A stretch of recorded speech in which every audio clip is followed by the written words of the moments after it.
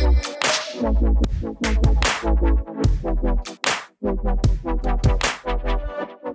back to the Two Guys, One Plant podcast, the weekly podcast where we deep dive into different vegetables and plants each week. We cover the history, nutrition, medicinal uses. We talk about cooking it. We talk about growing it. And my name is Simon Hall, and my partner in crime, because what we do here is a crime, is Timothy Akerman. Yes, it is a crime. Wow. That was the most unenthusiastic hello I've ever heard from you on this podcast. Well, I haven't said hello yet. So hello, everybody. That's a bit better. Welcome, mate. How are you? I'm good. I'm very good. It's good to be back for another week. It's always good to be coming back week after week. Yes. I see what you did there. Yeah. In case you didn't read what you pushed play on just as you started listening to the podcast, we're doing cumin this week. Not to be confused with curriculum. Yes. Or siracurin. Is that the siracurin, the other herb spice? I don't know. There's also caraway. Yeah, there's a few other different ones, but no, cumin. We're talking about cumin. Cumin, or you may have learnt cuminium. Is that like a play on aluminum? Aluminium? It's so weird that you bring that up because I was watching a YouTube video just before where they were explaining the difference between aluminum and aluminium. Are they the same thing? Well, they are, but why do some people call it one and some people call it the other? Oh, yeah. It's the same as tomato and tomato. Sort of. Yeah. Who cares why they're pronounced it?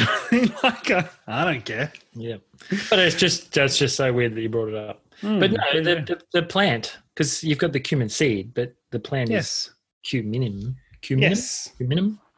Yeah, the cuminum amount that we're going to talk about today is a lot. So bum. Well, a little bit. Cumin's actually quite... How did you find your research that you did this week on cumin? Strange, because there's lots of references to... I'm doing the history. There's lots of references to, amazing history, but no real detail to it. So they talk about it, but it was hard to dig up the actual detail. That's cool. Yeah. What about you? Been around forever, but there's no detail about what it is been doing. Yeah, that's strange. You had another one like that recently as well, where they had like that massive gap where it was like it was around here, and then so 1,200 years later, it managed to make its way here. Yeah, it was basically like 2000 BC, and then the age of exploration, 14th century. I love it when that happens. Yeah, that just knows that you're onto a good thing, and you don't want to tell people about it. Like if you've come up with a new way to get bubbles into water, and like you just don't want to tell anyone because it's like a secret. So so the water doesn't travel anywhere. Yeah. And as soon as it does, it's everywhere. Yeah. Interesting. Cool. Well, should we kick off with some facts? I'm just diving straight in today. I'm not even... You are. You're just pushing it along, mate. You're pushing it along. Well, we don't... I mean, I do want to jump into the facts quickly, but is there anything that you need to get off your chest or off your head before we get started? No, why? Who have you been talking to? Hey? No, I'm just kidding. Oh, I do have something to tell you. So it's you that had a conscience. No. There's a correction that needs to be made. Ooh.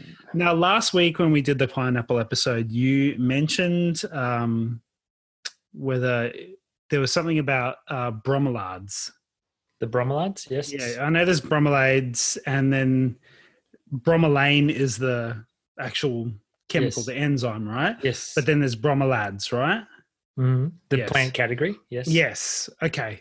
So I was confused between bromeliads and bromeliads. Oh, I see. Yeah. So there's, and I had someone correct me on that, which thank you for correcting me, Mum. No, I the corrections are necessary just in case we get something wrong. So if you do hear us say something that's completely wrong, please tell us and we will correct it. We do try and Yeah. speak the truth. I know. I was spitballing to that stage. It just makes me realize that maybe I should just shut my mouth when I don't know what I'm talking about. You just shut your mouth. Yeah. You silly boy. Well, anyway, so there's a correction for you. Okay. Here's an update for you. Our vegetable garden that we planted 5/6 weeks ago, I think. It'll be coming into 6 weeks, I think. Yeah. Is we're starting to get the first lot of radishes. Mm-hmm. So like a good size too. Like we're talking a good 2-3 centimeters across. They're that big nice. already. Yeah. So that's really cool. All our kale's growing really well. The garlic's sprouting all over the place, and it's just doing really well. It is going extremely well. Mm. So we're pretty happy with that. And there's updates going up on the Instagram account there as well. That's good. I need to post an update on my avocado tree. You've shown me how good it's going. I know, it's amazing. Yeah. It's really good. I'll get around to it. Yeah. See, well, a lot of people don't know this, but I've had this conversation with Tim, but I started doing an avocado seed myself, and it started to seed and the little sprout started coming out. And then my cat, Oscar, jumped up on the bench when we were asleep and ate the top of the avocado sprout, which I was less than happy about, purely because you know how long it takes for these things to sprout. You don't even know if they're going to sprout or not, but it's actually worked out really well. You know, it was only about 1 centimeter coming out, and now it's got 3 or 4 shoots coming out from that section. So it looks like it's just multifaceted, and now it's just all jumping up. Yeah, so I'm growing another avocado seed.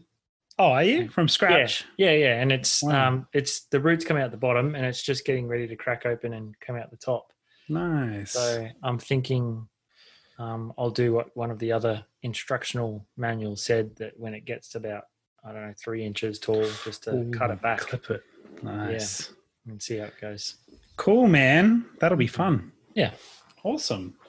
All right. Well, shall we get into this and do some weird facts? I reckon we should. Have you got many weird facts this week? I wouldn't call them weird. I've got facts. Oh, okay. Well, that's a real shame. So have you got any weird facts? I have something that you probably wouldn't think of. Ooh. Yeah, I'm going to start then. Okay. So did you know that the French people use cumin? How do they say it? Cumin? I'm coming. Yeah. It's actually found in traditional breads. Yes. Yeah, I read a lot about this from the history. Yeah, and Leyden cheeses. Leyden. Leyden cheeses. Yeah, there you go. That is cool. That is very cool. Yep. Yeah, I didn't know that. Well, you may have seen this in your research, but it was a surprise to me because, okay, before I start, how much did you know about cumin apart from just cooking with it and that you used it from seed and that sort of thing? Like, how much did you know about it? No, that's about it. I know it goes into curries and it's the base for a lot of spice. It's pretty much the base for 90% of the Middle Eastern and Indian food. Yeah, I'm going to go into that. But it is very closely related to parsley, and it's also related to carrot. Oh, there you go. Which just is weird, but yes. Yeah.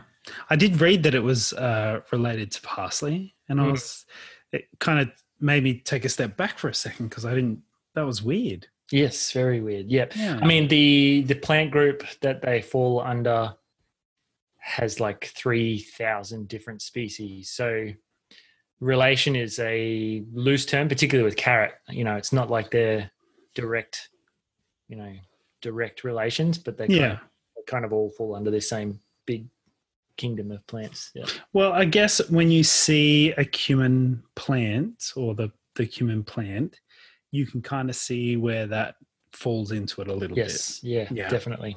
Which, I mean, I don't know for anybody else out there, but I had no idea what a cumin plant looked like. Me either. Yeah. Do you know much about Jira water? No, nothing. Do you know what that is? Mm-mm. Have you ever heard of Jira water? I feel like I have, but I'm not confident.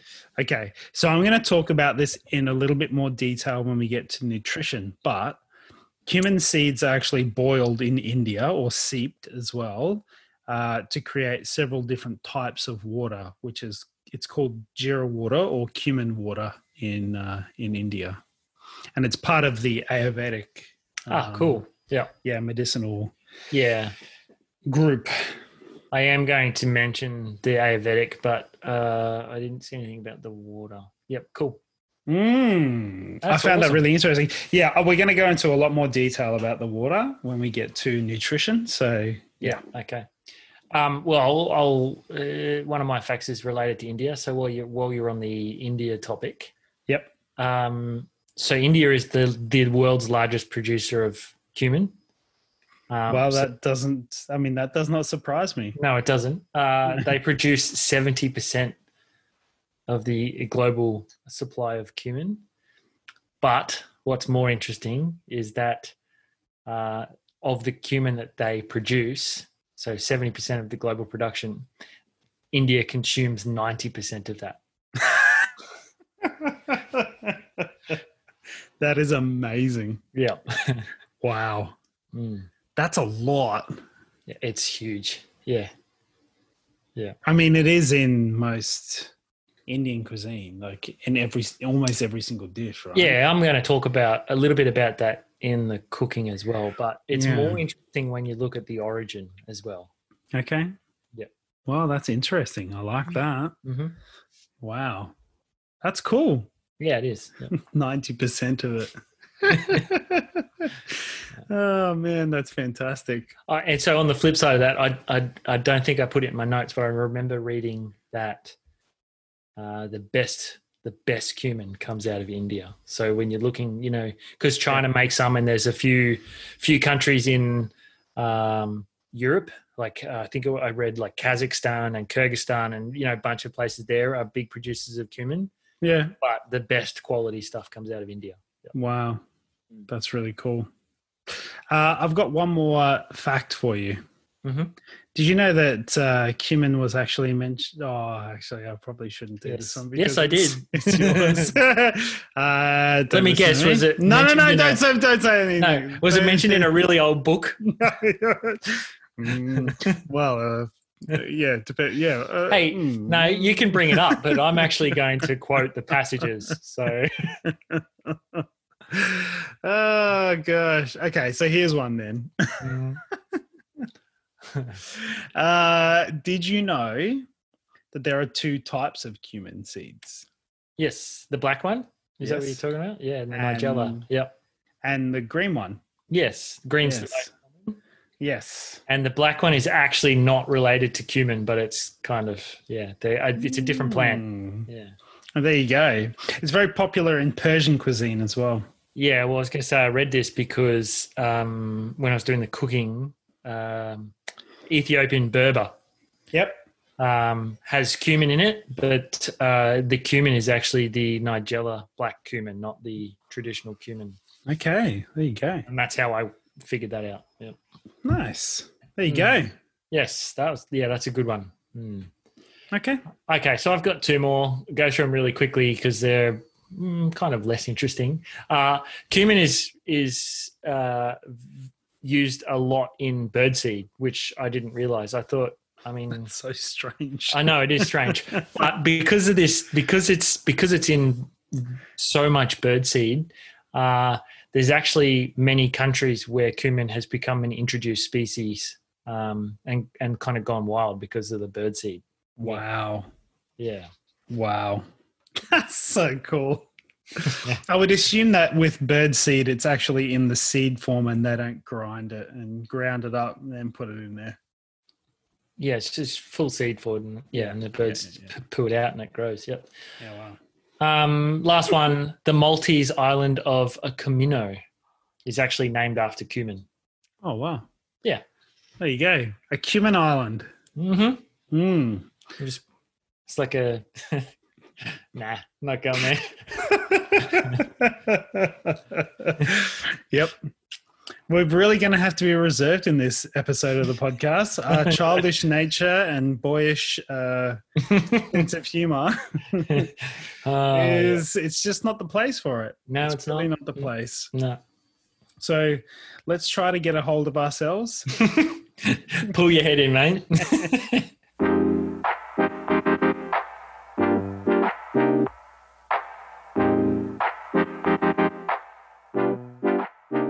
This was an odd one because, I mentioned it earlier. There's a lot of references to vast history of cumin and, all of the stuff.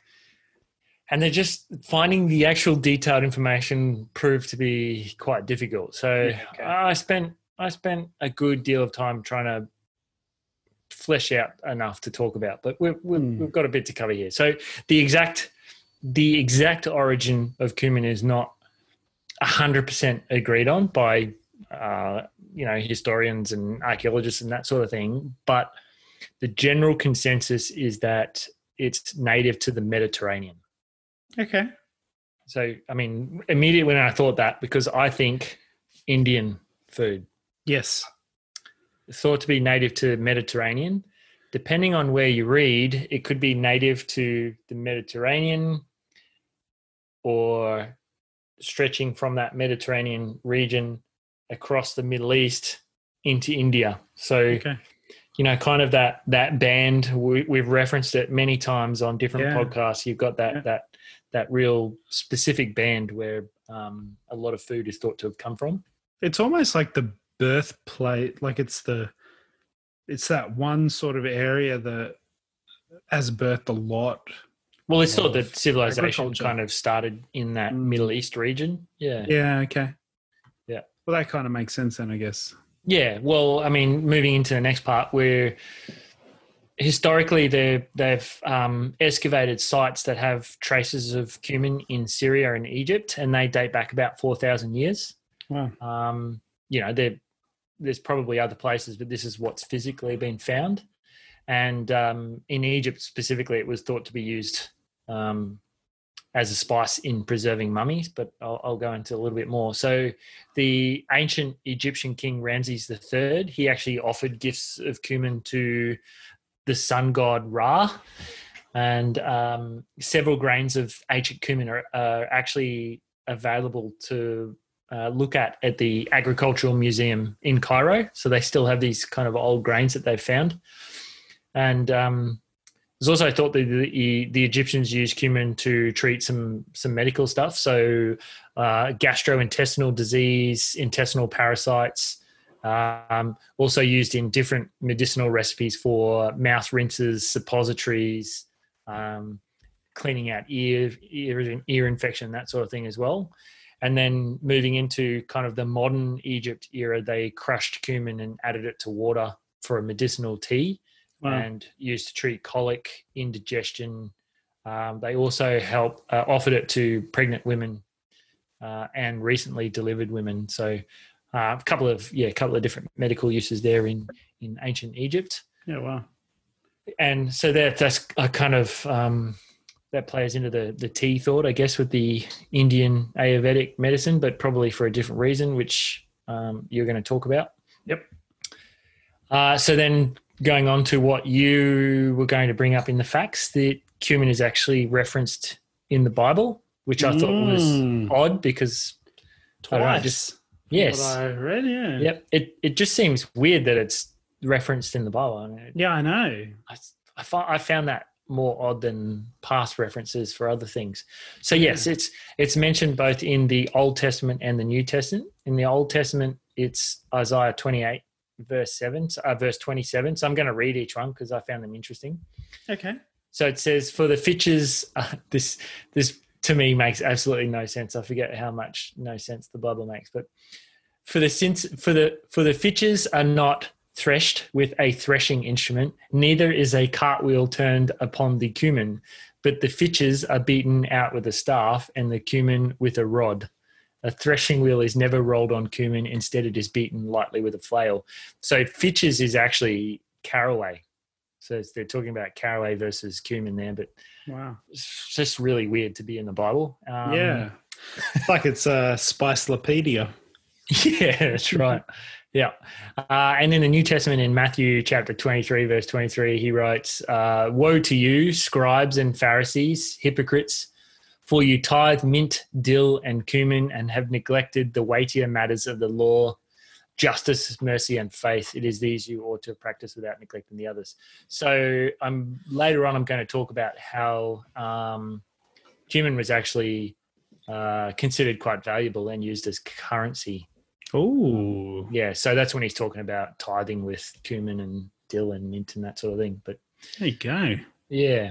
Yeah. So yeah, reference in the Bible. They're actually still on the Bible topic. The planting of cumin has been described, and the knowledge of beneficial farming practices is thought to have been ascribed as the coming from God. So according to the Bible, cumin had such powerful medicinal value that it could be used as money. So that's where they play into that tithing, mint, dill, and cumin.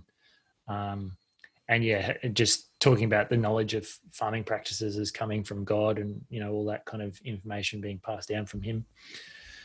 Fair enough. Yeah. So we move into the Greeks. Cumin symbolized excessive desire. So Marcus Antonius, he was given a nickname that referenced the herb.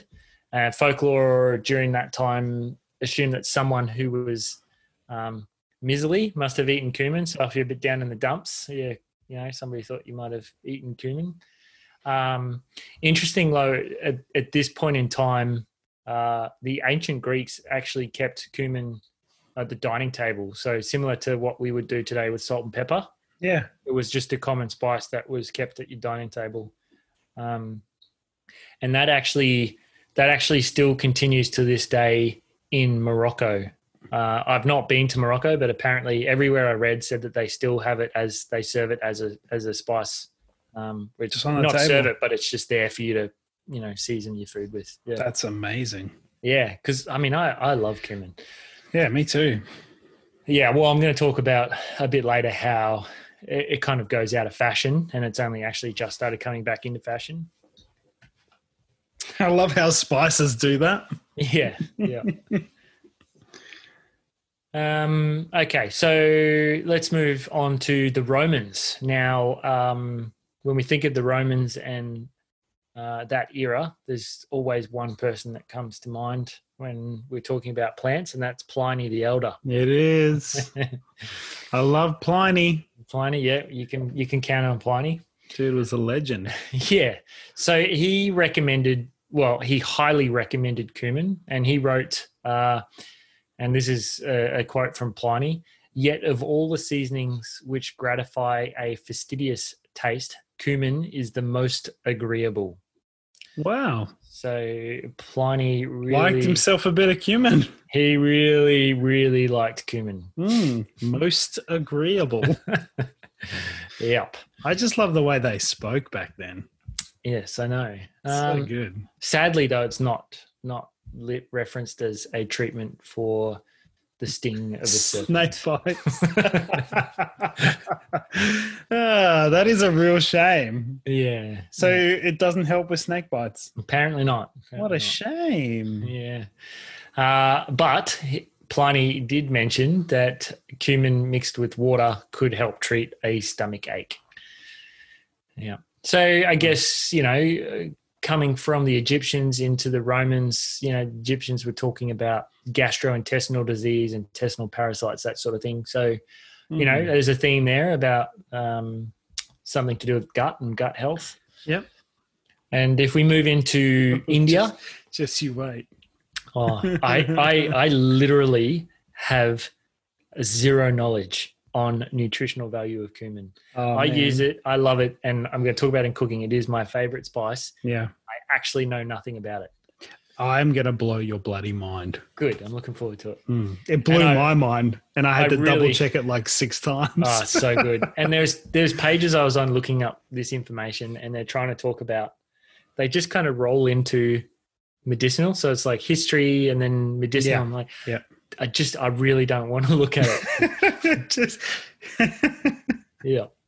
fair enough. Yeah. So ancient India, we're talking about the fact that if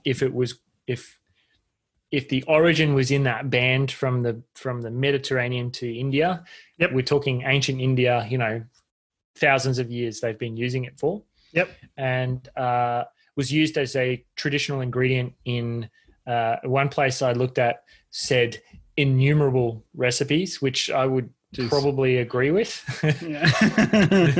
Because, you really do think Indian food when it comes to cumin. And obviously it forms the base of lots of different spice blends. So I'm going to talk a little bit about that in cooking as well. But the ancient Indian Ayurvedic medical texts report that cumin seeds, they are crushed and prepared as decoctions. They sometimes get fermented. Sometimes they get prepared in pill form, where they mix it with ghee, which is a clarified butter that is also an Indian ingredient. And these different types of preparations were thought to have been used to enhance appetite, improve digestion, help with lactation, and also taste perception, which I found quite interesting. So altering the way somebody tastes something seems like a very specific outcome. It's like altering taste perception. I wouldn't have considered that, but it's quite strange, really, isn't it? Yeah. And other medicinal uses of the cumin-based pills were used to treat conditions such as appetite loss, diarrhea, fever, and there are some more recent Indian medical journals that have claims that cumin contains anti-diabetic properties and that the consumption can also improve the secretion of saliva. So, the Indians all over the cumin. Yeah, sounds like it. Yeah. So a little bit of folklore when it comes to cumin. The belief that this one I found strange as well. And we're kind of moving towards the Middle Ages now, but the belief that cumin conferred the gift of retention or faithfulness. So this kind of idea of retention actually extended to everything. It could be objects, it could be people, it could be animals, it could be anything. So a couple of things I read was burglars attempting to steal anything that contained cumin would be entrapped. The burglar would be entrapped within the home of the owners of that item. Pigeons and other birds like cumin, and they're often fed it to prevent them from straying. So if you had a pet or something, you would feed it cumin so it wouldn't go away. Oh, wow. Yeah. And the other one, which is funny, is to ensure the men returned home to the girlfriends or whatever, the young women would give them bread with cumin in it. So the French knew what was up. That's right. Yep. Yeah, and they also made wine with cumin in it as well. And this was all because they had this superstition that it would retain things or create faithfulness type situation. So it was found that quite strange. I'd love to know how it came about. It's like somebody probably had some confirmational bias somewhere, and then it just spread like wildfire. Yeah, absolutely. Yeah. Wow. Yeah. So during the Middle Ages, a lot of spices were relatively rare. Cumin was actually very common. We sort of talked about this with capsicum, where pepper was quite rare, and capsicum or peppers were used in place of the pepper spice because it wasn't as common. Yeah, so at this time, it was thought that cumin promoted love and fidelity.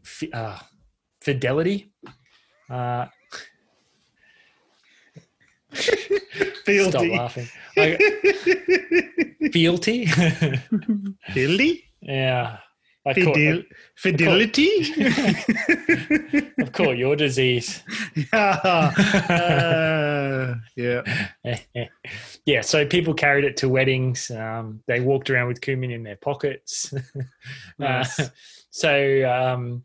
This whole idea of love and fidelity and that sort of thing. But wow. Another one where we're talking about this idea of preventing things from straying or retention and faithfulness was that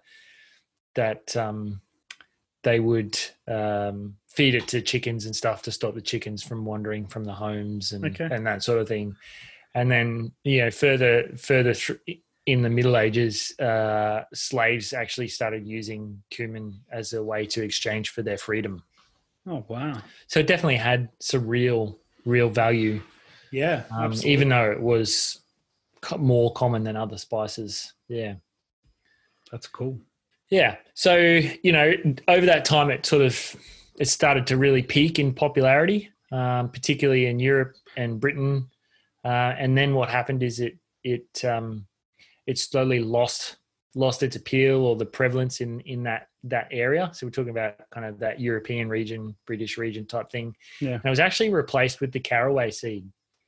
And caraway has some similarities, and then there's a lot of differences. But they kind of started to tend towards the caraway seed. But what didn't happen was the Middle East, Northern Africa, India, and all those kind of places.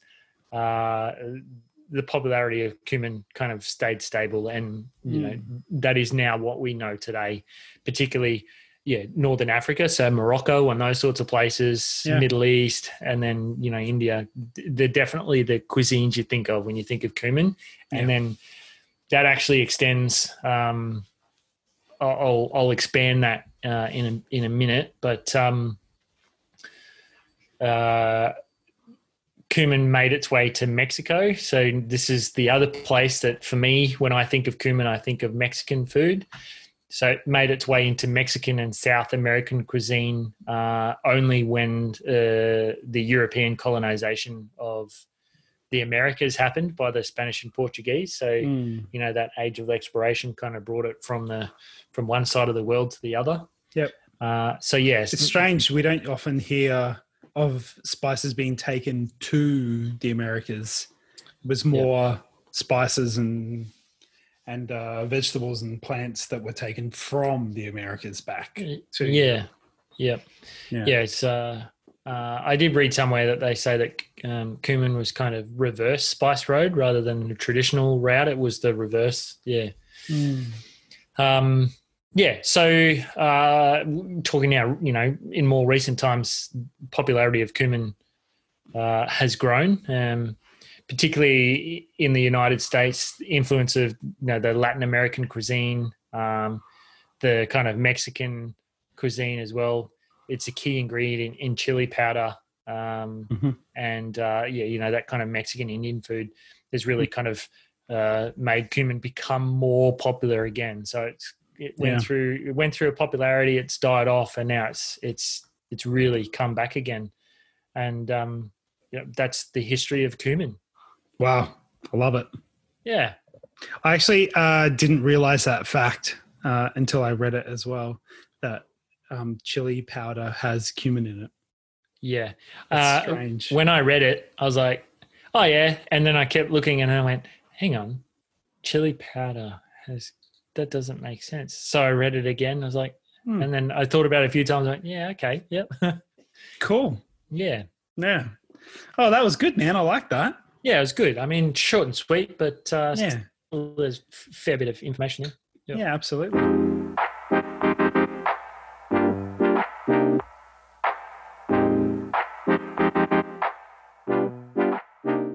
Are you ready to talk nutrition? Oh, man, I am so ready for this. Okay.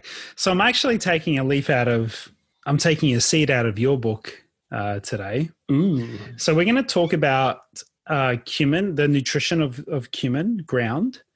But we're going to talk about 1 tablespoon, and then I'm going to tell you what the 100 grams of cumin is going to be as well. Nice. Yeah. This is your thing.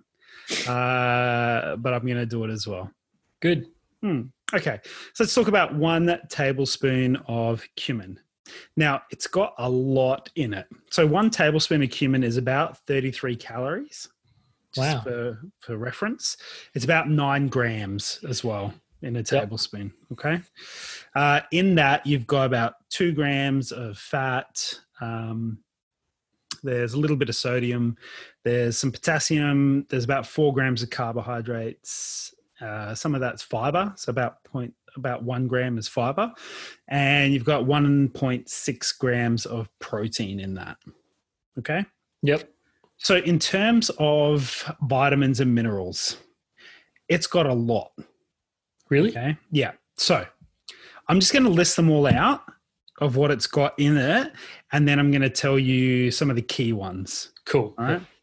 So it's got vitamin A, vitamin B6, vitamin C, E, K, calcium, iron, magnesium, phosphorus, zinc, copper, manganese, selenium, thiamine, riboflavin, niacin, folate, and choline. Wow. So it's basically got most of your B complex. Yes. I find it weird that it's got vitamin E and vitamin C. That's interesting. Yeah.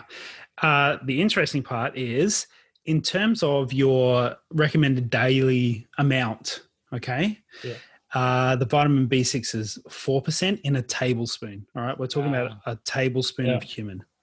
4%.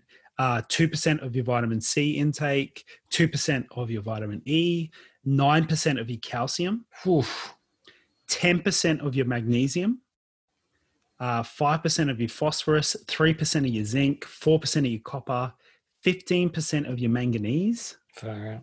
All right. 75% of your iron. Are you kidding? In a tablespoon? Yeah. Okay. So this is what I wanted to kind of play out. What are when you think about iron in plant food, what are the things that come to mind? Well, before we started doing this podcast, it was green leafies. Yeah, okay. Anything green and leafy. So let's say spinach, for instance. Okay. Yeah. Now, spinach, 100 grams of spinach. How much iron do you reckon's in 100 grams of spinach?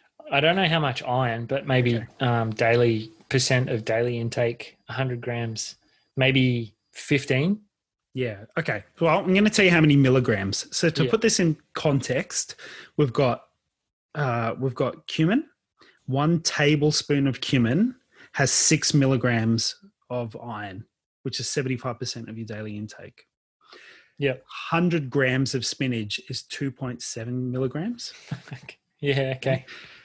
Broccoli has 0.7 milligrams in 100 grams. Yep. Let's talk lentils. Okay. Heavy with iron. Yep. 100 grams of lentils is 6.5 milligrams of iron. Man, the density of iron in cumin is incredible. Yeah. Tofu, 2.7 milligrams in 100 grams of tofu. All right. So it is heavy in iron. That's right. Yeah. Into context, because I said we were going to do the 100 grams. 100 grams of cumin has 830% of your iron intake. It's 66 milligrams of iron in 100 grams of cumin. It's got 94% of your calcium intake for the day in 100 grams. 94. Yep. Yeah, I know. 167% of your manganese. But really the big news here is iron. That's huge, man. Yeah. Well, just to put it in sort of like context, 1 tablespoon of cumin basically covers you for your day. It's 6 milligrams. I mean, I think based on a 2,000 calorie diet, you need to get between like 7 milligrams and 10 milligrams of iron per day. Far out. Crazy. Yeah. Right. And interesting to see that they've got vitamin C inside cumin as well, which we always talk about in terms of iron and absorption of iron. But yeah, that was the most fascinating part for me in terms of the nutritional profile. That's crazy. Really crazy, right? Yeah. That has blown me away. That is just. It just kicks everything else when you start talking about iron. It just basically it doesn't even matter. Mm.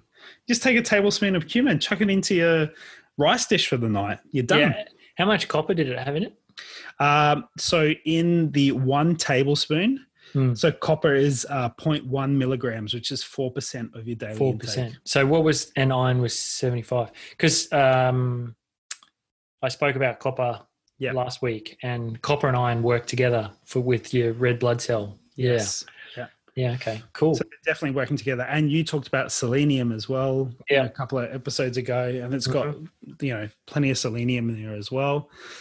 It's just a really dense nutrition. It's kind of across the board, lots of different vitamins and minerals in cumin. Really, really cool, right? Okay. Now, when we start talking about Ayurveda, according to their application of cumin as a paste or as cumin-infused water, they say that it has the following health benefits. Yep. Right. So this is just a wide range. And then I'm going to start talking about studies and clinical studies after this. Yep. But in Ayurveda, they've said it reduces swelling, relieves pain, can help in discoloration of the skin. It can help with skin irritations like itching and scabies. So I believe that's when they use the paste. It's almost good for, it's good as well for hemorrhoids and piles, both topically and orally. The fine powder is also used as kohl, which is a mascara. Mm-hmm. They use it as a paste to treat scorpion stings. Ooh, scorpion stings. I know, almost a stank. Yeah. Helps in disorders relating to a loss of taste, which you mentioned just earlier. Yeah, okay. Mm-hmm. Decreases or increases digestive fire and helpful in treating low sort of digestive symptoms. Yeah. It helps with indigestion, also relieves flatulence, diarrhea, worm infestation, detoxifying the blood, stimulant properties, also has diuretic properties. They also use it for relieving inflammation, and the list goes on. Yeah. Yeah. So, and there's a lot of crossover there in even the stuff that I talked about, the ancient Egyptians. So that's interesting. Yeah, absolutely. So that's Ayurveda. Mm-hmm. And I'll talk a little bit about the Jira water as well in a minute. Yep. But I just wanted to touch on that after we spoke about iron. So my first point here was it's really high in iron. Mm-hmm. All right. So if you're wanting to increase your iron intake, my recommendations would be to jump on the cumin bandwagon and just start using it in more dishes. And definitely. Tim's going to tell you a whole bunch of ways you can do that. Yep. As soon as we get back from nutrition. Mm-hmm. So in terms of digestion, it's pretty commonly used in traditional uses for indigestion. There's a bit of research that says it can help normalize your digestion as well. So there's been some studies that show that it's increased the activity of digestive enzymes and potentially speeds up digestion. Mm-hmm. It also increases the release of bile from your liver, which helps with fats and nutrients in the gut. There was also one study that saw 57 patients with IBS, which is irritable bowel syndrome, that their symptoms improved after taking a concentration of cumin after 2 weeks. Wow. Yeah, 2 weeks, man. Unreal. It's quick. Yeah. Really, really crazy. Now, it also has a lot of antioxidants, so including terpenes, phenols, flavonoids, and alkaloids. So we've spoken about phenols and flavonoids before. Mm-hmm. So basically helps in fighting free radicals, which we've spoken about many, many times, and they cause oxidation. So it's always a good thing to prevent oxidation from happening. Oxidation also is a leading cause of inflammation, which can, move you towards diabetes. So I'm going to talk about diabetes in just a second as well. And a lot of chronic illnesses. We talk about it. I feel like we talk about this every single week. Yeah. Like inflammation causes chronic disease. Yeah. So, diabetes, heart disease, all that sort of stuff. Yeah. Absolutely.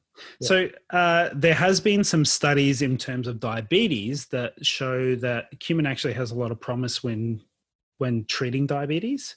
So there was a clinical study that showed that a concentration of cumin, like in a supplement, improved early indicators of diabetes in overweight individuals compared to a placebo. So we're talking about, kind of randomized tests, which is good. Cumin also contains components that counter some long-term effects of diabetes as well. So do you know much about AGEs? No. Okay, so basically the advanced glycation end products, and they are cells that, that impact the body. Okay. So these are produced spontaneously in your bloodstream when your blood sugar levels are high over a long period of time. Okay. And these AGEs are created when sugars attach to proteins and they disrupt the normal function. Okay. All right. So AGEs are kind of responsible for damage to a lot of different areas of the body. We're talking about, kidneys, we're talking about nerves, small blood vessels, and cumin contains a couple of different key components that actually reduce AGEs. And there have been some studies in test tubes that show that concentration cumin supplements or concentrated cumin supplements help to control blood sugar in diabetes. So interesting. Yep. If we're talking about, controlling that sugar, and AGEs are caused when sugars actually attach to the proteins, then that's really what that's doing at the moment. There still needs to be more studies in this area, but it's what they're trying to look at as a preventative and as a way to kind of help with diabetes. Yeah. Which I found pretty cool. Yeah. So there's also a little bit of research that shows that it can help improve blood cholesterol. There's been a study where they did, each of these, I'm going to start that one again. In a study, the participants of the study had 75 milligrams of cumin taken twice daily over 8 weeks. And it actually helped to reduce the triglycerides in the blood. There was also another study that looked at 88 women and whether the cumin affected levels of good HDL cholesterol. And those who took 3 grams of cumin with yogurt twice a day for 3 months had higher levels of HDL than those who ate the yogurt without. Yeah. With yogurt. Yeah. Okay. Yeah. That's not too strange for me, that, because when you think about like raita and what's the zucchini one? Zucchini and yogurt. Tzatziki. Yeah, that's got cumin in it. Yeah, I'm pretty sure. The flavor combination is not what I found strange. It's that they used yogurt and cumin for a study. Yeah. Yeah, why not?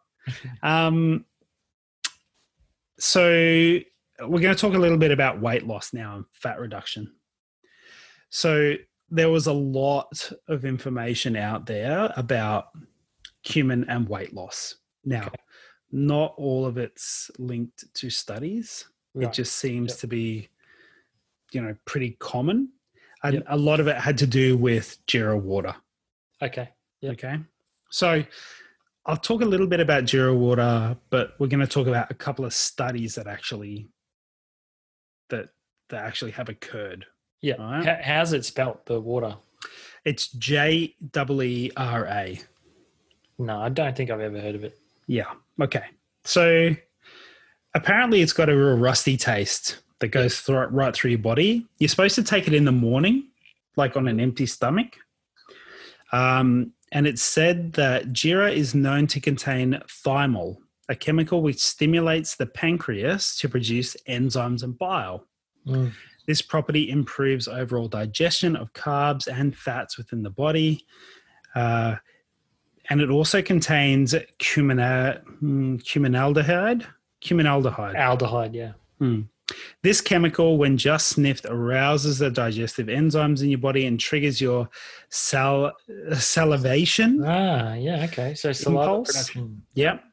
And just sniffing jeera prepares your body and soul for a satisfying round of delicious food. Okay. So it's like priming your body to eat. Basically. And I would see that as, and we've spoken about digestion. It definitely has a place in digestion. Like in aiding it. Yeah. So I would say that seems to be accurate. Yep. You know? So I kind of see that as, have you had those digestive teas before? Yeah, a long time ago, yeah. Yeah. So I think it kind of falls into that area. Actually, when I was in the Middle East, we used to get a little digestive drink that came with the food. So yeah. they just called it a digestive. Yeah. Yeah. I don't know what it was. Yeah. It was probably cumin, I'd imagine. Yeah, maybe. Yeah. That was a very, very long time ago. So Okay, so let's talk about weight loss. So a lot of people use the tea, and basically with the tea, you steep cumin seeds overnight in the water and then take them out and then you drink it. Okay. Essentially. Yeah. Okay. One study of 88 overweight women found that yogurt containing 3 grams of cumin promoted weight loss compared to yogurt without it. There was another study that showed participants who took 75 milligrams of cumin every day lost 3 pounds more than those who took a placebo. That's 1.4 kilos more than those who took the placebo. Jeez. A third clinical study looked at the effects of a concentrated cumin supplement in 78 adult men and women. And those who took the supplement lost 1 kilo more over 8 weeks than those who did not. Now, these are clinical studies. Yep. Using placebos. So there is some merit to it. Yep. Yeah. And we're talking about they were taking it as a supplement. But we're talking about 3 grams, to 75 milligrams of cumin supplements every day. Yeah. And hey, look, cumin's not terrible to take. So no, I don't think so. An interesting thing that I was reading about as well is that it can prevent foodborne illnesses. Yeah. Okay. So cumin actually has some antimicrobial properties that help to reduce the risk of foodborne infections. Yeah, so limiting your risk for food poisoning, basically. Yeah, certain types of infectious fungi and foodborne bacteria, it can help to suppress those and reduce the growth, which is pretty cool. They did a test tube study that showed cumin reduces the drug resistance of certain bacteria. Okay, that's interesting. Pretty cool. Yeah. It also helps in inflammation. We just spoke about inflammation before. There's a certain compound in a few different spices that have been shown to reduce levels of key inflammation markers. Now, there's not enough right now to know whether cumin in the diet or cumin supplements are really what is treating inflammatory diseases, but there is these markers that they're linking towards that. Yep. Yeah. But it's still being researched in some depth. Sure. Right. Yeah. But then when we look at Ayurveda, they have been using it for inflammation forever. You're talking about the history that you were talking about, and you're talking about inflammation all the time. So it seems although there haven't been enough clinical studies to prove that it is, preventing inflammation, it seems to be along those lines. Yep. Yeah. And that is the nutrition of cumin. That was so good. Yeah. I love cumin even more now. I know. Iron Man blew my mind. Yeah.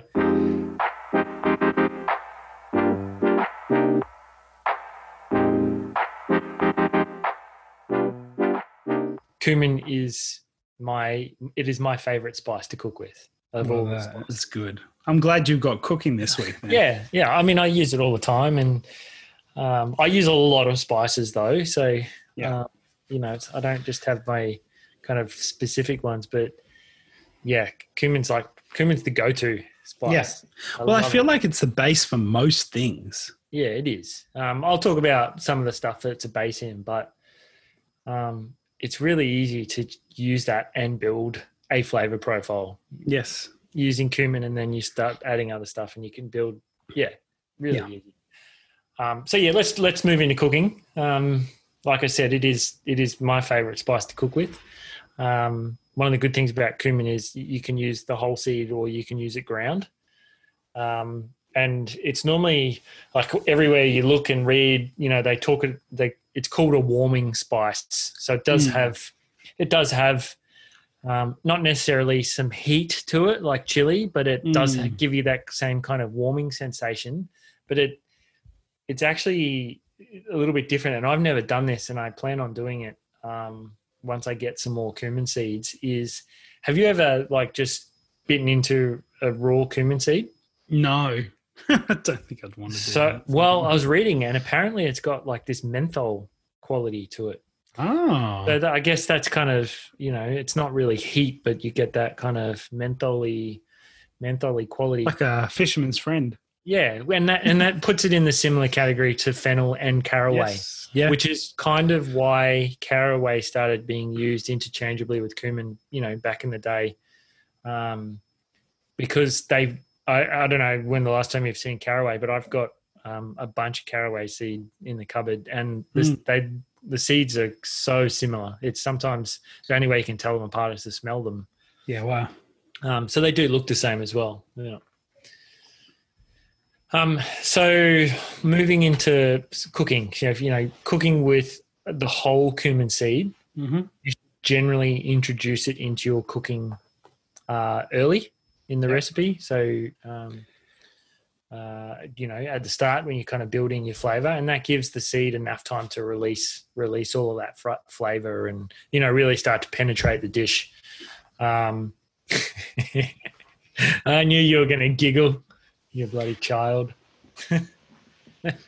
Carry on.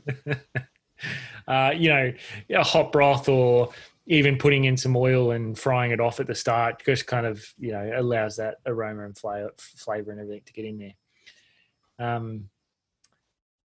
So if you're using ground, you can actually add it later in the dish. Are you making faces at me? No. Trying to put me off. Hey, you bastard.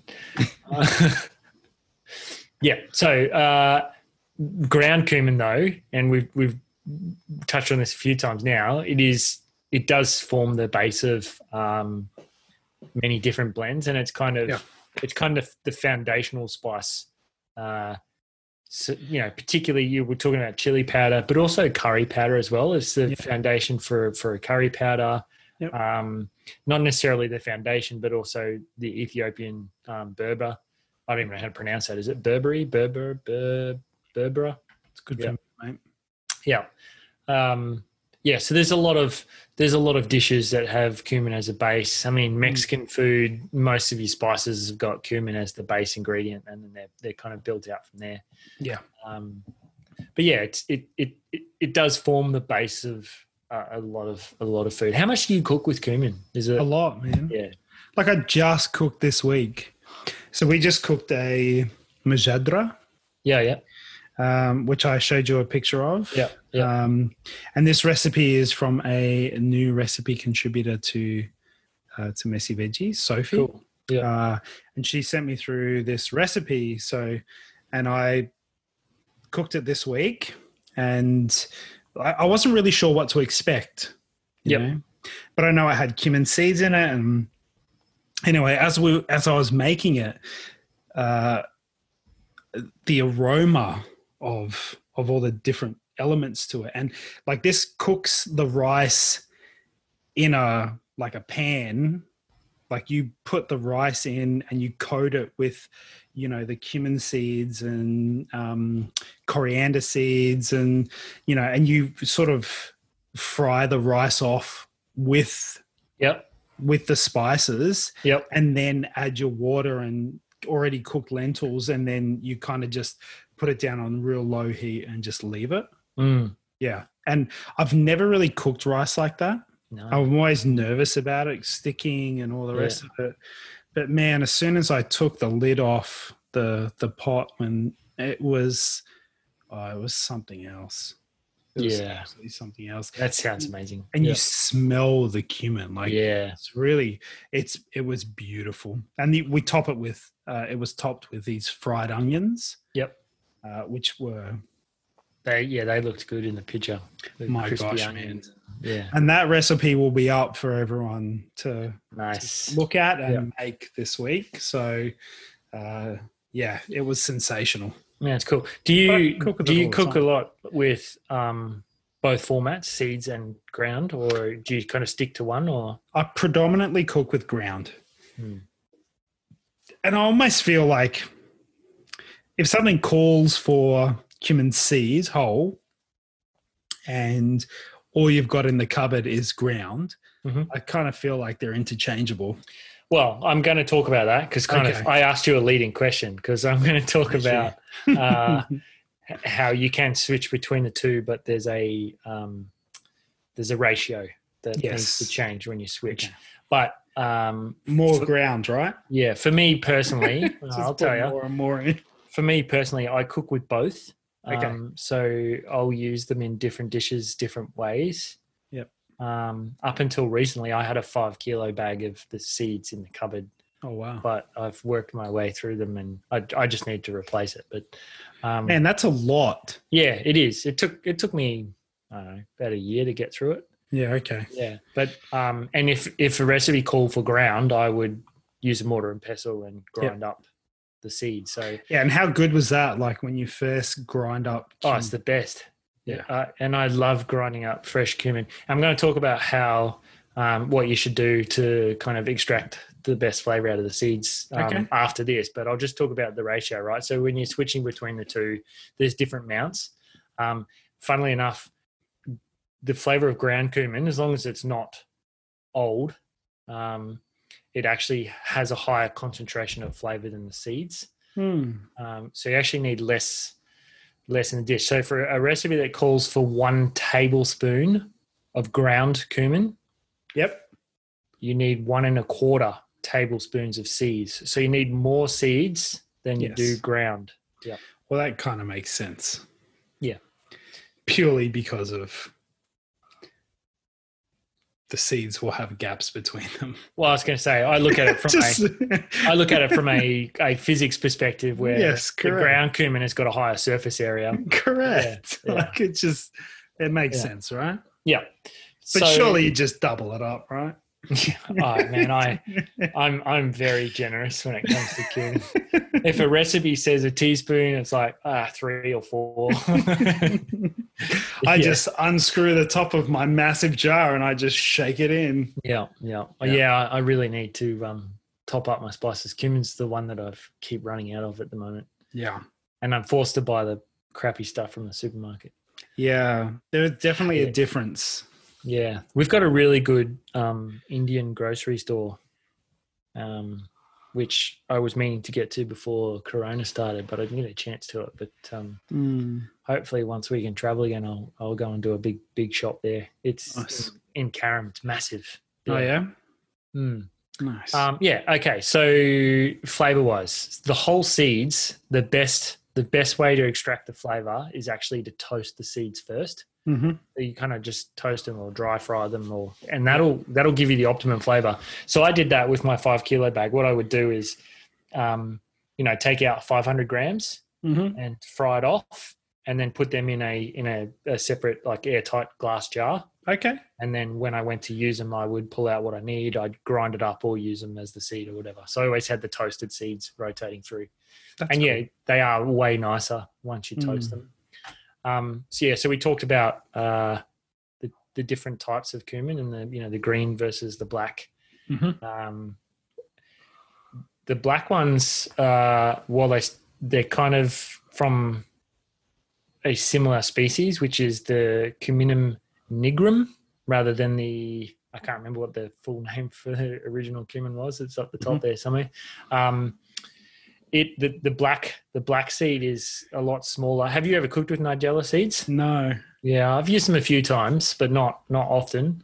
They're kind of sweeter and more peppery than traditional cumin. And this one, it's kind of, I guess we can talk about it now, but it's kind of a fact for the black cumin seed, but it's actually a common ingredient in garam masala, which I didn't know. I use a lot of garam masala as well. Yep. I didn't realize that the black cumin was in the garam masala. Yeah, I didn't realize that either.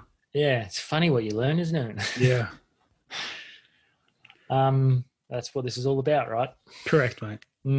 Yeah, so we talked about the base of chili powder, curry powder,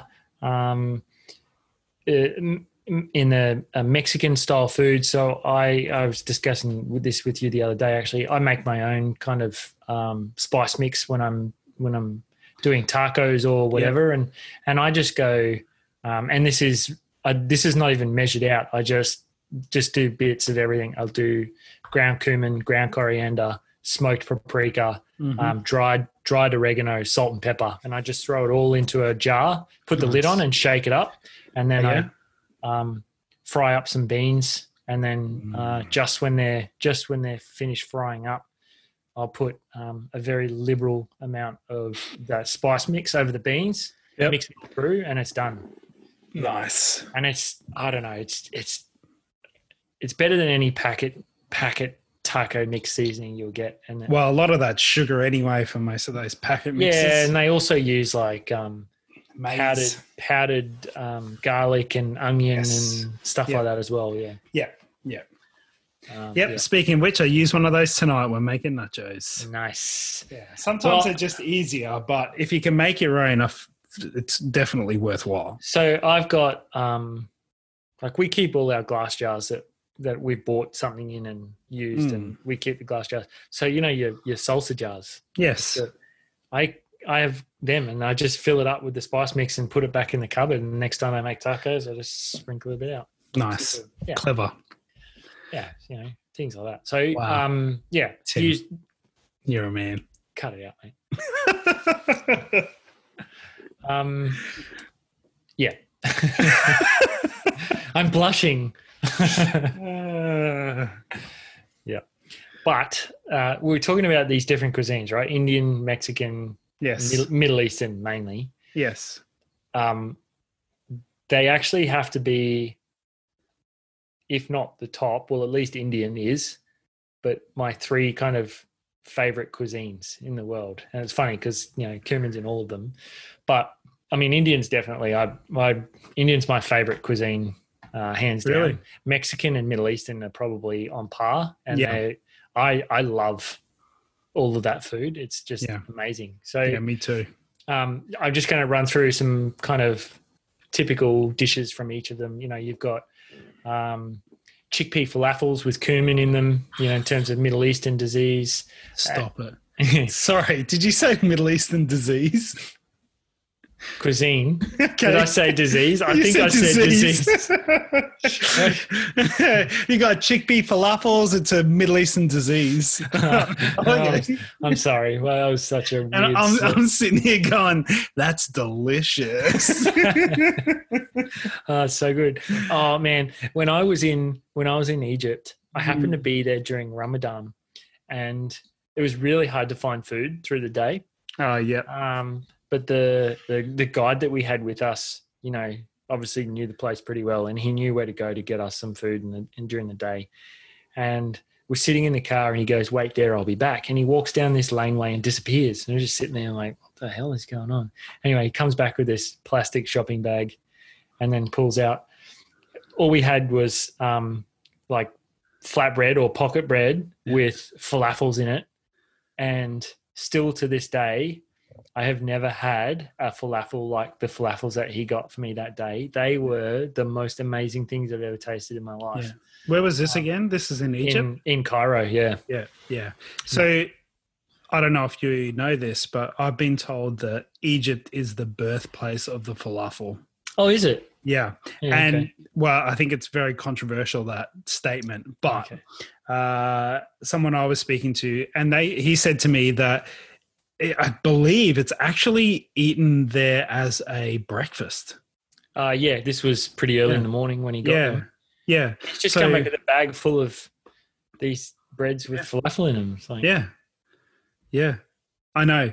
I've had some good falafel, but I feel like I haven't had anything even remotely close to. Well, this was a long time ago, and I was probably less. Definitely less educated when it comes to food. Probably less open-minded about food. Yeah. And I'd say up to that point, I probably had falafel maybe 3 or 4 times in my life and hated them, and always thought they were disgusting. Yeah. And so when he came back with these falafels, I'm thinking, oh my God, I really, I can't believe this is all I get to eat.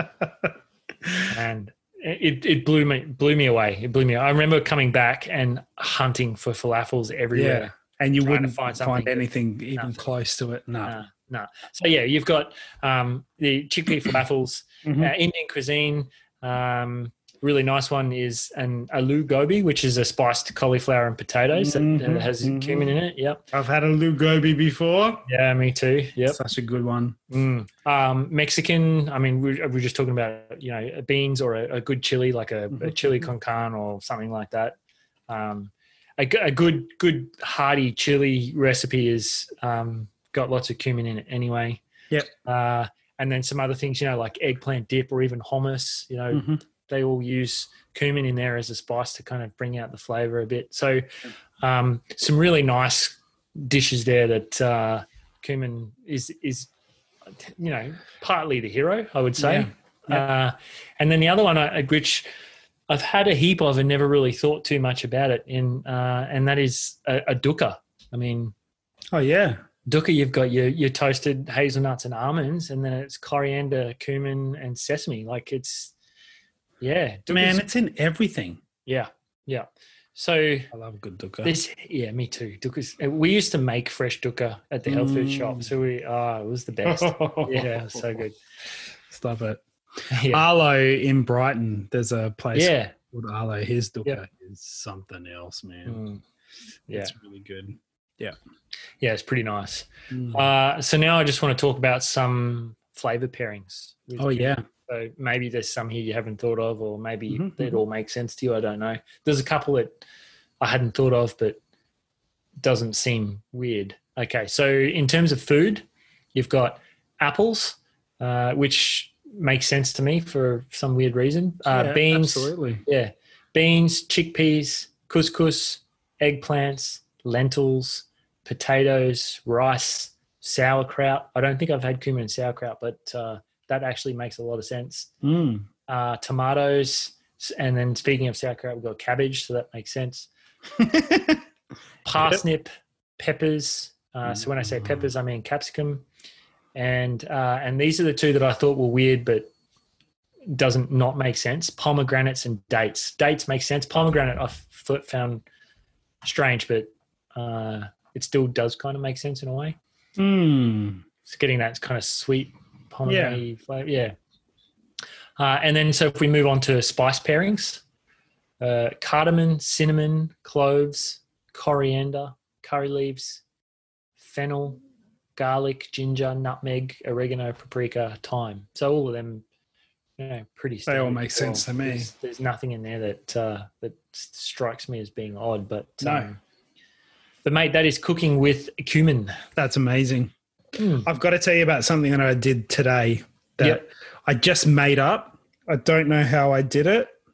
Well, I do know how I did it. So I had a cauliflower just sitting in the fridge, and I just wanted to add it to some leftovers. Mm-hmm.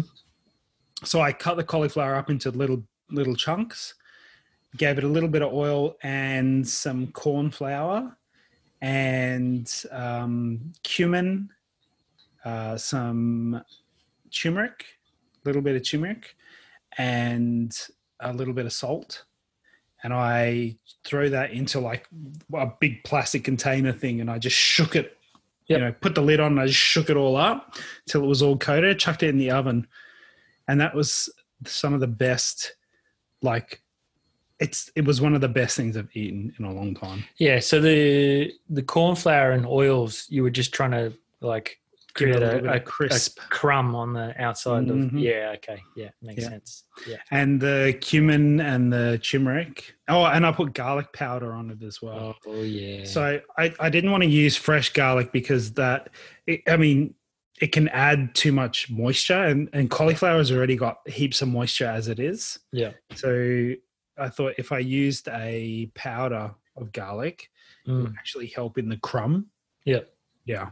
But holy moly. That sounds amazing. Man, it was so good that I am just going to keep buying cauliflowers to make that as a snack.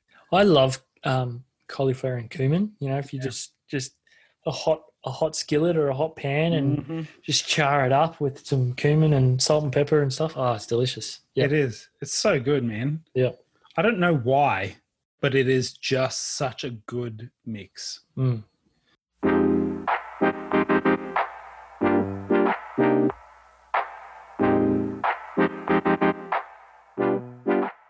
Cumin is one of the easiest plants to grow.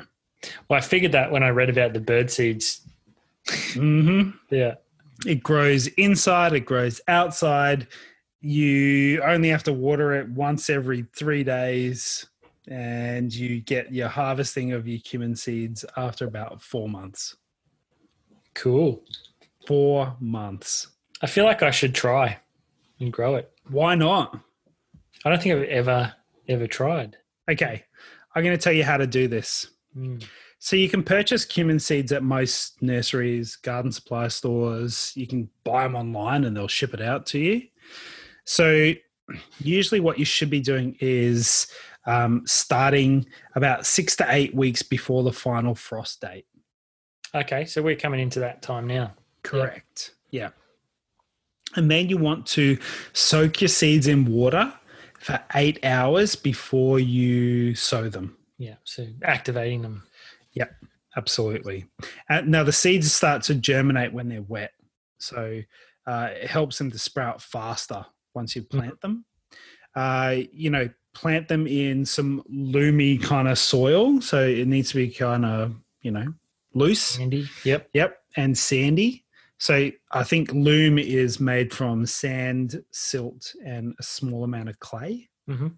But you can just basically pick that up from any nursery or any place that sells soil. Potting mix. Yep. Something like that, yeah.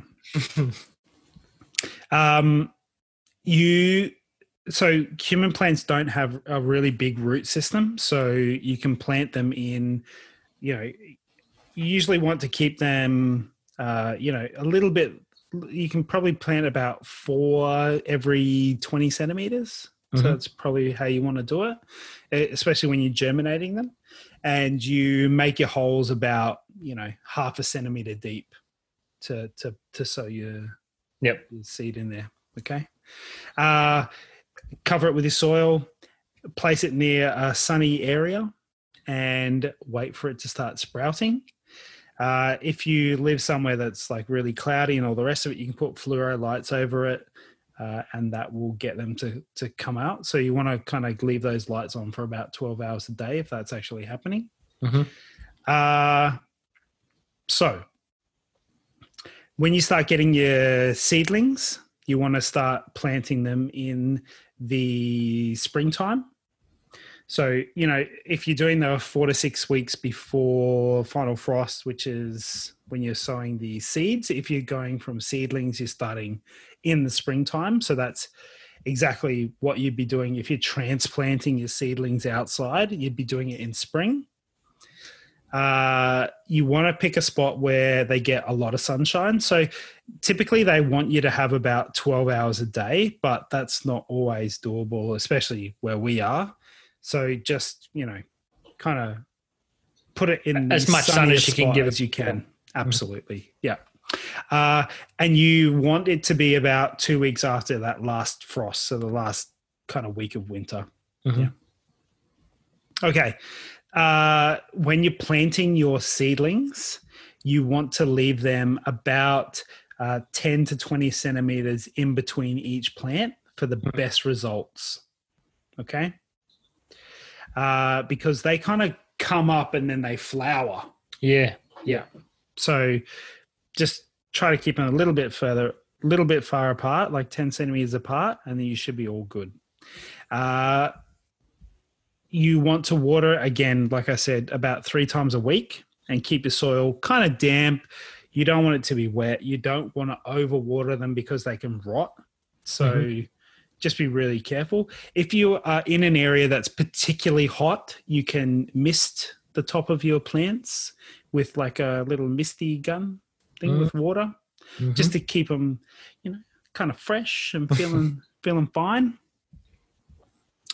Again, don't overwater, so just be really careful. Now, aphids are pretty common with cumin plants. So the way to get rid of those is you can actually put onions or garlic around the plant, and it's a natural deterrent for the aphids. We've spoken about these before. You can also mix a few drops of thyme, peppermint, clove, and rosemary essential oils into some water and spray that onto your cumin, and it will get rid of the aphids as well. Nice. When it comes to harvesting, you want to cut the plants at the stem after about 4 months of growth. So basically cutting the top flowering part off. Yeah, because it kind of like fans out and you want to just cut it all off, right? Yeah. Correct. That's right. So what you're going to see, though, is that where the flower meets the stem, there's a little brown pod. Mm-hmm. And those are the pods that have the cumin seeds in them. Cool. All right. So cumin seeds, sometimes they can ripen unevenly. So you really want to watch it when it hits that 4 months, that 4 month period. Yeah. Now, as soon as you've harvested them, you want to put them in a paper bag and let them dry for about 7 to 10 days. Yep.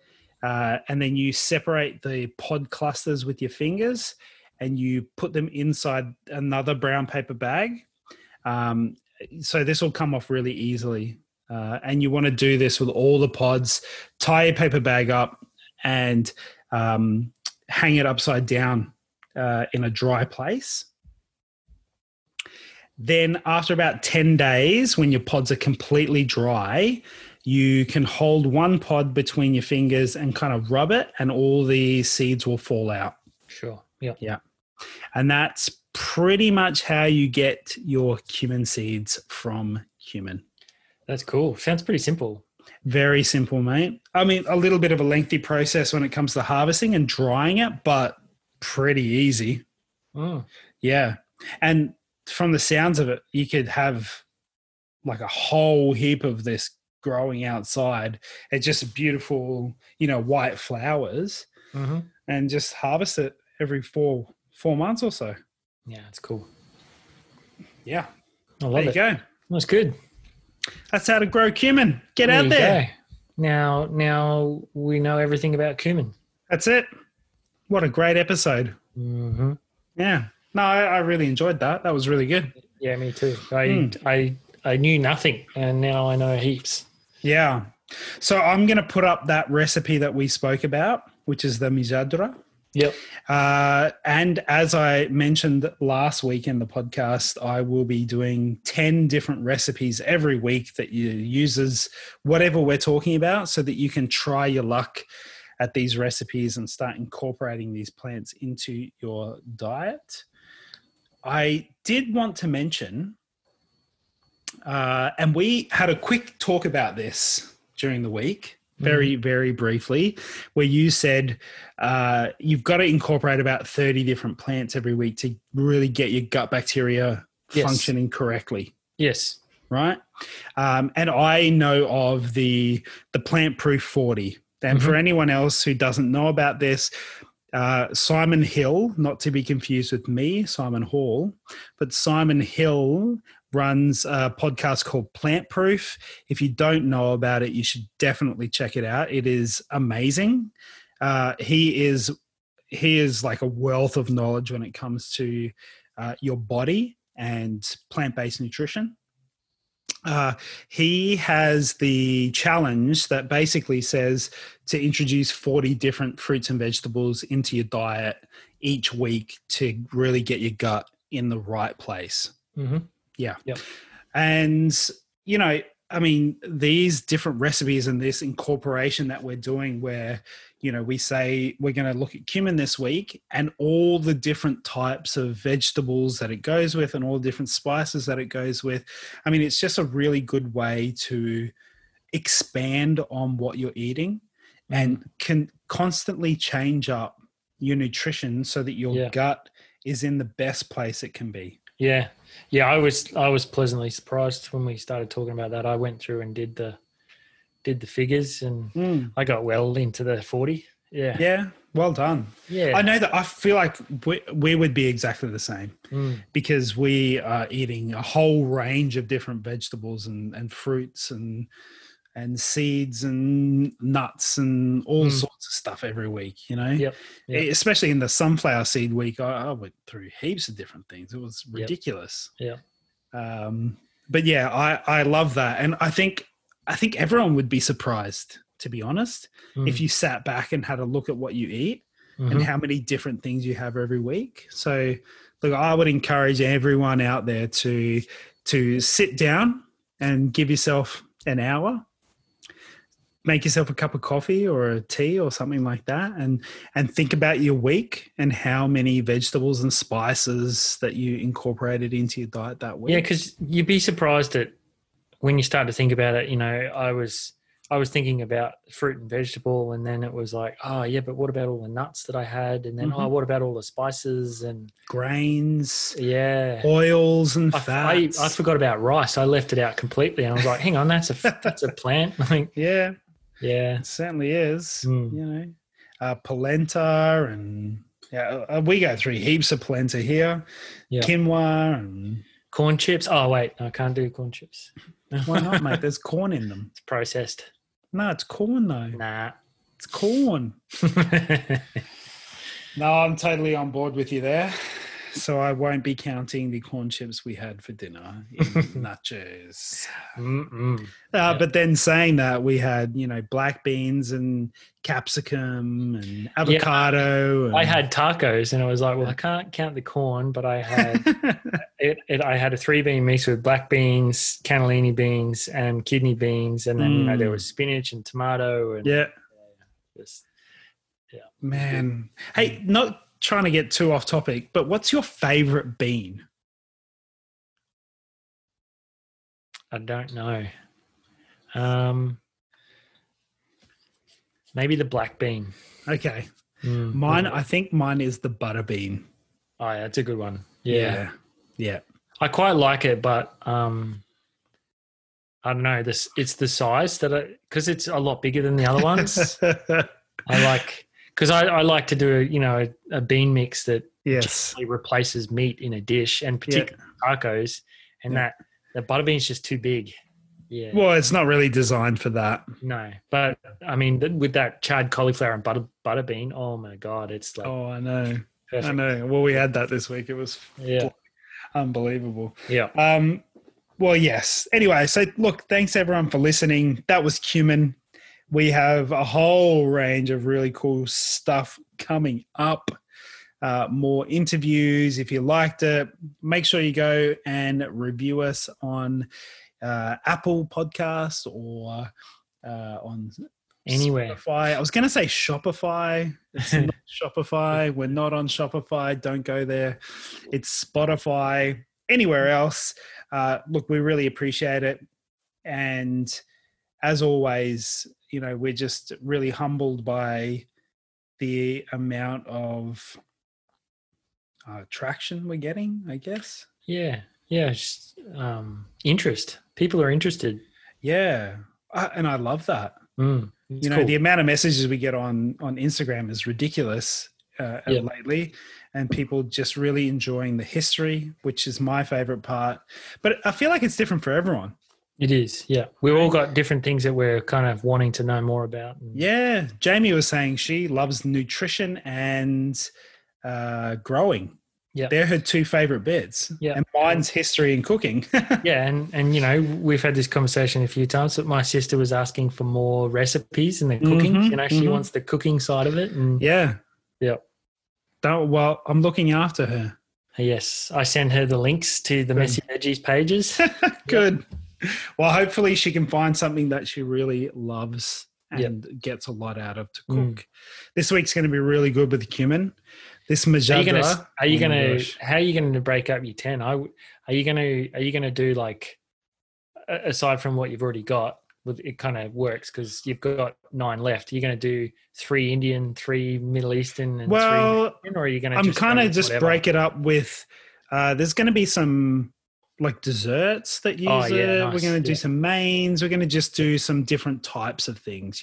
Biscuits. If there's any biscuits, if there's any breads that you can make. Yeah. So we'll take it from different cuisines, but it'll be different types of things to get everyone thinking about it differently. Yeah, I like that. To expand how you can use it rather than just the type of cuisine. Kinds of dishes. Yeah, absolutely. I love it. All right. Well, thank you, everyone. And thank you, Tim. You have been wonderful again. No, thank you, mate. That hair, my God. It's going well, isn't it? You're amazing. Hey? You are all mane. I was going to say man, but mane is more appropriate. Oh, the Corona hair. Yes. All right. We digress. Until next week, do yourself a favor and eat some more plants.